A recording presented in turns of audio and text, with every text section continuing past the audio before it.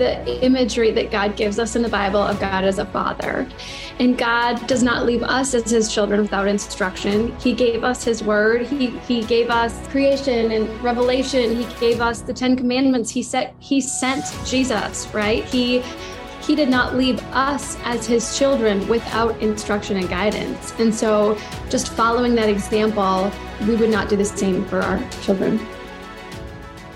Well, that was a little sneak peek of what we're going to hear from Josh and Jen Mulvihill on how they lead their family in a Christ-like manner. And welcome to another edition of Engaging the Generations, where we unapologetically talk about the importance of cultivating intergenerational relationships at home, in the church, and in our communities, because every generation matters, every generation has value, and all contribute to the other in meaningful and purposeful ways. I'm Sarah Greenstreet, co-host of Engaging the Generations, along with Kevin Harper, founder and executive director of Elder Quest Ministries. So Kevin, I think you would agree that the family is strategically important for forming attitudes and perspectives about others that values every generation. Right. And then our next guest in Engaging the Generations are doing an amazing job of shaping their 5 children in that regard. Boy, that is for sure, Sarah. I agree with you totally. You know, Josh and Jen Mulvihill, they're some dear friends of mine, and I can tell you from firsthand observations that they are making a huge impact upon their children's view of life and how they relate and show respect to people of all ages and backgrounds. So let's jump right in and hear what they have to say. Sounds good. So it's such a great delight for us today on Engaging Generations to have Josh and Jen Mulvihill. And gosh, Josh, we've known each other now. How long has it been? 8? Almost 10 years, yeah. Almost 10 years. And just we've had some exciting journeys along the way. And it's been great to see what God's been doing in your life. So before we get into our conversation, just you and Jen share a little bit about yourselves so our listeners know who you are. Yeah, that's great. Well, we're so glad to be here. Thanks for having us, Kevin and Sarah. Well, we're Josh and Jen Mulvihill. We live in Minnesota, so just west of the Twin Cities of Minneapolis. And we've been married for 22 years. So 22 years, we've been going strong. We met when we were in college sweethearts, and the years just seem to fly by. We have 5 children. Our children range in age from 16. So we have 16, 13, 11, 10, and 7 years old. And it's a joy. It's a joy to have a large family. It's a blessing that we never really anticipated, this wonderful group of kids, but it's an honor and it's a joy to disciple them. Josh has been in ministry for our entire marriage, our entire adult life. He served as a pastor for nearly 20 years. And now he serves with a ministry called Renew a Nation. And the goal of Renew a Nation, their big vision is to train children up with a biblical worldview. And they do that by influencing the influencers of children. So parents and grandparents and pastors and educators. And it's just a really dynamic ministry. I'm a homeschool mom and a former teacher. In fact, I still teach. I teach a large homeschool ministry here in the Minneapolis area and do that alongside homeschooling those kiddos. Yeah. And so, Josh, obviously, you've been involved in intergenerational ministry outside your house for a long time, doing children's ministry, working with parents. But let's talk for a moment a little bit about how you guys develop this vision for what family should be and your roles and responsibilities as parents that you have wanted to pass on to other parents over the years. Mm-hmm. Mm-hmm. Yeah. So for us, our greatest passion as parents is to see our kids know, love, and serve Christ their whole life. And so we've tried to order our priorities and our passions in our home to accomplish that outcome. And we started that very early. When we start talking about discipling kids, we have kind of a 4-legged approach to discipleship that we try to, that leads to a holistic kind of approach to discipleship. So those four legs are study, which is heavy in scripture, but includes great literature and outside sources. This could be education and other. So study, worship, and so we're very involved in our church community. We think discipleship is the pathway, worship is the goal for our kids. We want them to love Christ, and then they, of course, love others. And so that really, kids know what we're passionate about, and they gravitate towards what parents are passionate about. And they, a lot of homes, there are other gods, that small g gods, that come in and take the place of the big G God. So we want our kids to be to sense that our hearts as parents are beating for the Lord. They're on fire for the Lord. So that's happening in the home setting, worship, as well as the corporate setting.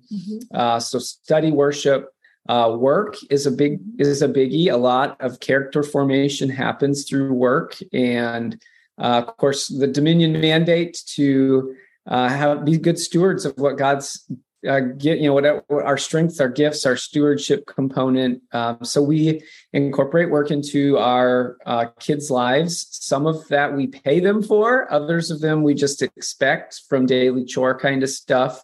And then the fourth is service. And so, I think everybody needs a game day. Anybody that's played on an athletic team, practice is great, but if you don't have a game day, it gets to be old real fast. And as Christians, of course, there's a season that learning and growing and maturing in Christ is absolutely critical. And that's heavy in the childhood years. But as we move into the teen and the adult years, young people need to have an area where they are owning their faith, where they're serving. And so we make that a regular part of our kids' life. Some of that happens through our church community. Others just are opportunities to serve family members and to serve those that we're in community with where we live.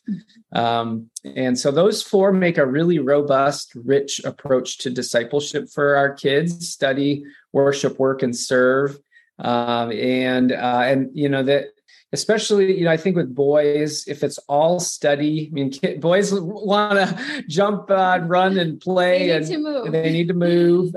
So just those different elements become really good. And then, young people start to learn a lot about who they are, how God's created them, the world God has made, who God is, and all that. And so it's been real good for us. Yeah. Yeah, it's got to turn the mic on. Sorry about that. So, Jen, let's talk a little bit about those four legs of the stool. So you and Josh, walk us through kind of what are some of the things that you do in each of those areas that really help set your children on the path that you really believe God wants for them. Yeah, definitely. Well, we can just pick one and start. We could talk about the study side of things. We want to train our children to know and love the Bible. The Bible is their primary book of study, that they would know and love to read it, know how to use it, that it would become a guidebook for their life. So when it comes to study, we read the Bible out loud as a family. We are really intentional to be in Bible study with our children. Josh is working with the boys this year, and they're learning Genesis 1, and they pull out those concordances and their Bible dictionaries, and they're right in there. The girls and I are working through praying the scriptures this year, and just a biblical approach to studying God's word in different facets together, in a number of different ways. But also there's just life study. I mentioned earlier, we happen to homeschool, but God did give us minds and bodies and ideas and creativity. And it's important that we honor him with our minds. And so just cultivating what our children know, introducing them to the best literature and the best books and art and poetry and the sciences and the things that confirm, but yet also confirm our faith, confirm the Bible, but then also deepen our relationship with the Lord, that draws closer to him, that just are reflections of his beauty and his his goodness to us, right? His truth and his beauty and his goodness and all the things around us that go into how we learn and how we study and how we train our kids to study. So would you guys have any recommended resources that you would point people to in this regard of study, things that you think would be really valuable for them to have and to share with their children? Yeah. You mentioned the Bible, obviously. Yeah. Well, we say there that are so many. we say that jokingly, but the Bible is our core curriculum. Yeah. So I think a first starting point is, read the Bible in small chunks with your kids. Obviously, the younger they are, the more brief it'll be. But so Josh, when you say read the Bible, are you talking about you're reading it from Genesis through to Revelation? Yeah, it took us 5 years to do that with our kids, and we just read it in bite-sized chunks. Mm-hmm. So some resources to help with that. We didn't just open up the Bible and read a couple verses, close it, and we're done. We used Marty Machowski has two wonderful resources called The Long Story Short and Old Story New, and essentially they are a Bible reading plan through the Old Testament, through the New Testament, and then there's 3 to 5 discussion questions with each reading. And the readings are short, 3, 5, 7 verses, so pretty quick.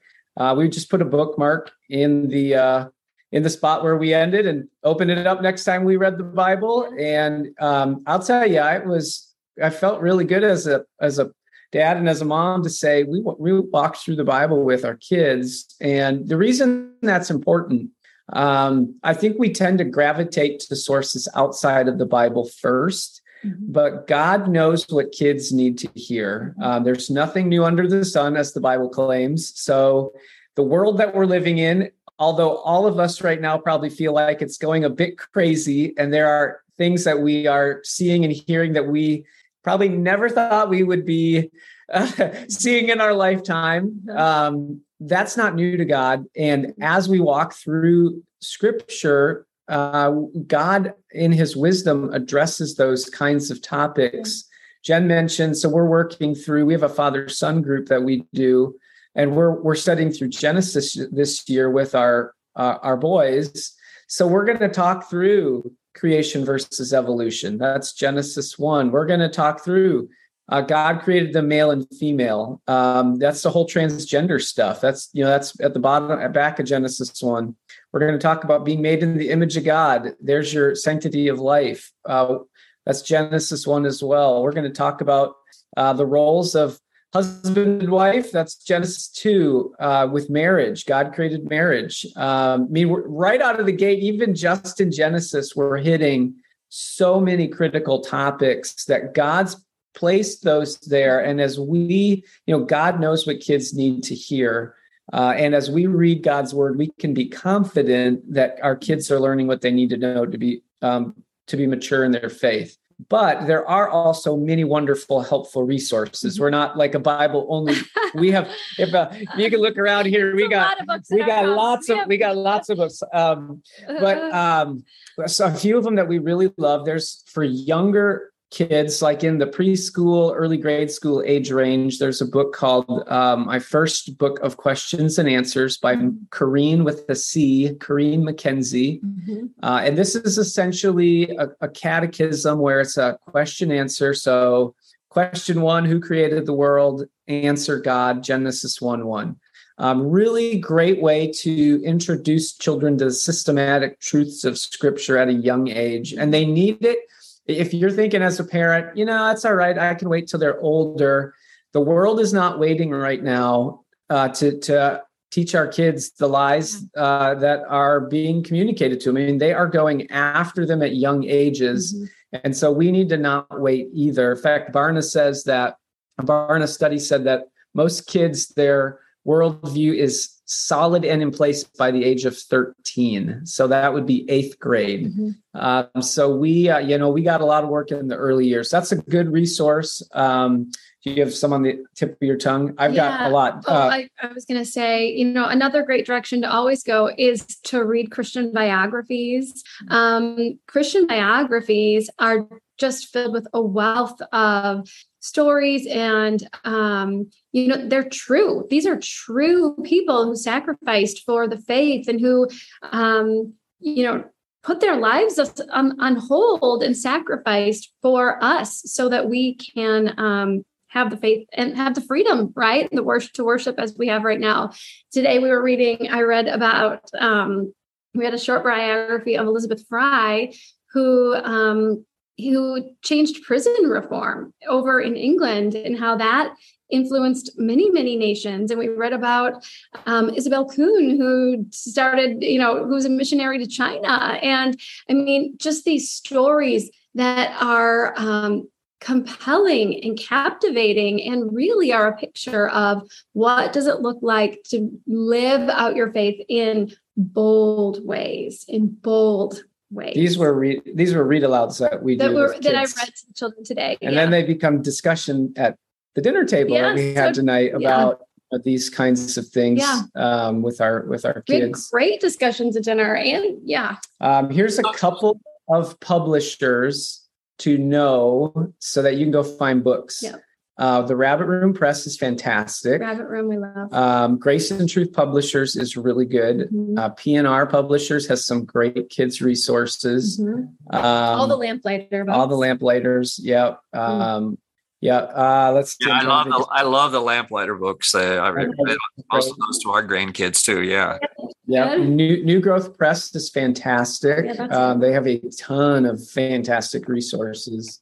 So you can, find good publishers like that. Yeah. Go to their website, and they usually, they'll have tabs on there with usually we can be like kids books and things, and you will find a world of wonderful, wonderful resources. Yeah. There are also books that list great resources. Books. What are a couple of the titles of good books that list good books? Oh boy, there's so many. Listen, you guys wrote one together, 50 things. We did. We're not shameless pluggers, but we can mention what are the name of the books, Jen? The book list books. It's Honey for a Child's Heart is a wonderful one. There's a book called the Read Aloud Handbook, which is wonderful.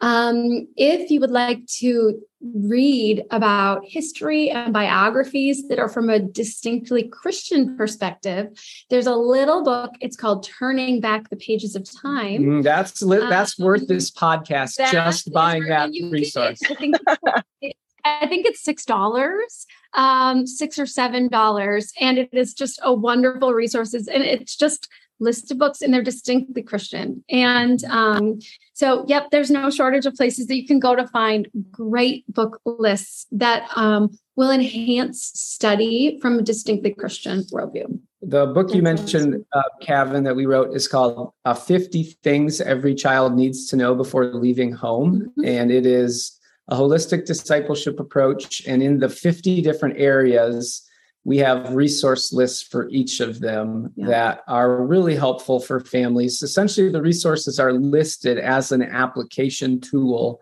to work towards that component of discipleship. Mm-hmm. I have a question, Josh. So you mentioned that you talk through hard things at an early age with your kids. Is there anything that you avoid talking about until a certain age, or do you kind of just go for it every topic? Yeah, I think little answers or little questions need little answers. Big questions get big answers. So, so if kids, let's say our kids, I'll just give you a very specific example. Our daughter, who's now 11, was playing at a park and came in for lunch, and another girl had said to her, she said, "Oh, I was playing with Victoria, and Victoria said that when we get older, we can get married." So here's a 7-year-old. She's talking about homosexuality. And so here's an opportunity to teach our daughter about God's design, good design for marriage. And, we can, a 7-year-old like Kate, we were very clear that and taught her that marriage is one man, one woman for life. And a 7-year-old can understand that. That truth doesn't change for a 17-year-old, but we can be much more in depth with the 17-year-old. So But what we've experienced now is we held off with our older kids till they got, into the late single digits to have some of those hard conversations for our oldest. But now, because of our oldest, they generate a lot of conversation that now our youngest are having maybe a little earlier because it's just part of our older children's life. So transgenderism, homosexuality, all the racial stuff, abortion, those are literally daily conversations we're having in our house right now with 7 and up. We used to be younger. But it's not, I think we were kind of like, whoa, I mean, it's not our kids. They don't even think twice about it. They don't even think twice about it. They're, it's no different than most subjects now.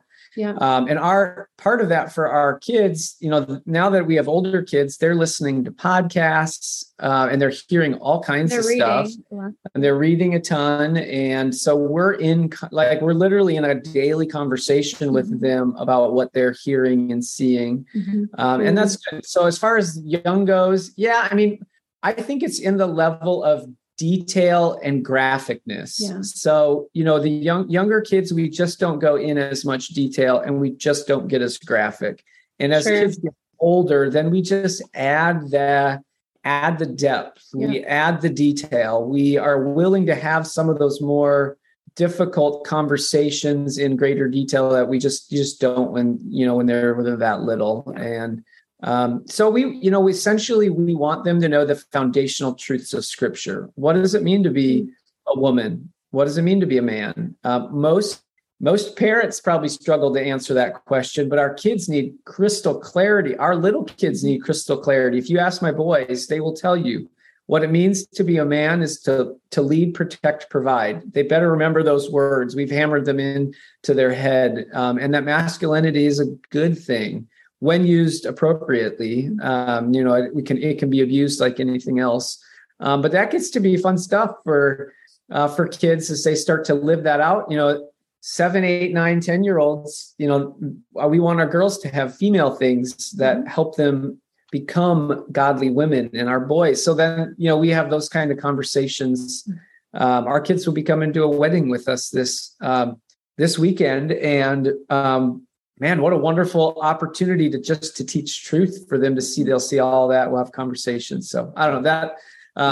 I'd say don't shy away from the hard topics, because if we don't answer those and fill their mind with the truth, it's going to be filled with that from another source. Yeah, somebody will answer. And it's probably not biblical. Yeah, if you're not teaching their kids, somebody's going to be teaching them. And you want to teach. So this is all really about some intentionality. And I know I hear many parents have said in the past that I've talked to, well, it's really the church's responsibility to teach these things. We just need to let our kids figure it out themselves. What would you say to that?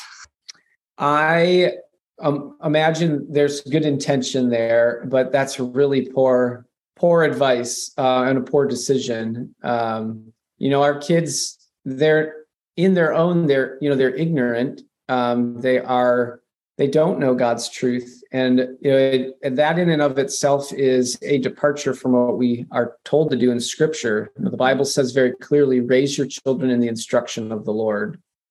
So if we are taking the position of, I'm going to let them figure things out, we are having to live in disobedience to that. I could mention a lot more passages, but just to that passage, we're living in disobedience, and it's just not wise, because kids don't. Anybody that's had kids know they don't gravitate towards maturity. They gravitate towards they need guidance. So. Think about the imagery that God gives us in the Bible of God as a father. And God does not leave us as his children without instruction. He gave us his word. He gave us creation and revelation. He gave us the 10 commandments. He sent Jesus, right? He did not leave us as his children without instruction and guidance. And so just following that example, we would not do the same for our children. I think it's interesting, Sarah, as we ponder what Josh and Jen have been sharing with us, that no parent would ever send their 5 or 6-year-old child out onto a busy highway with a bicycle and just say to them, it's not our job to tell you how to figure out what's safe and what isn't. Just go out there and figure it out for yourself. That's stupid. Yet it's not unusual for many parents to do that very thing when it comes to critical matters in life, like drugs, sex, smartphones, whatever. Mm-hmm. We give them little instruction on how to navigate life. We just send them out and say, figure it out yourself. But like Jen reminded us, God didn't do that with us, and neither should we.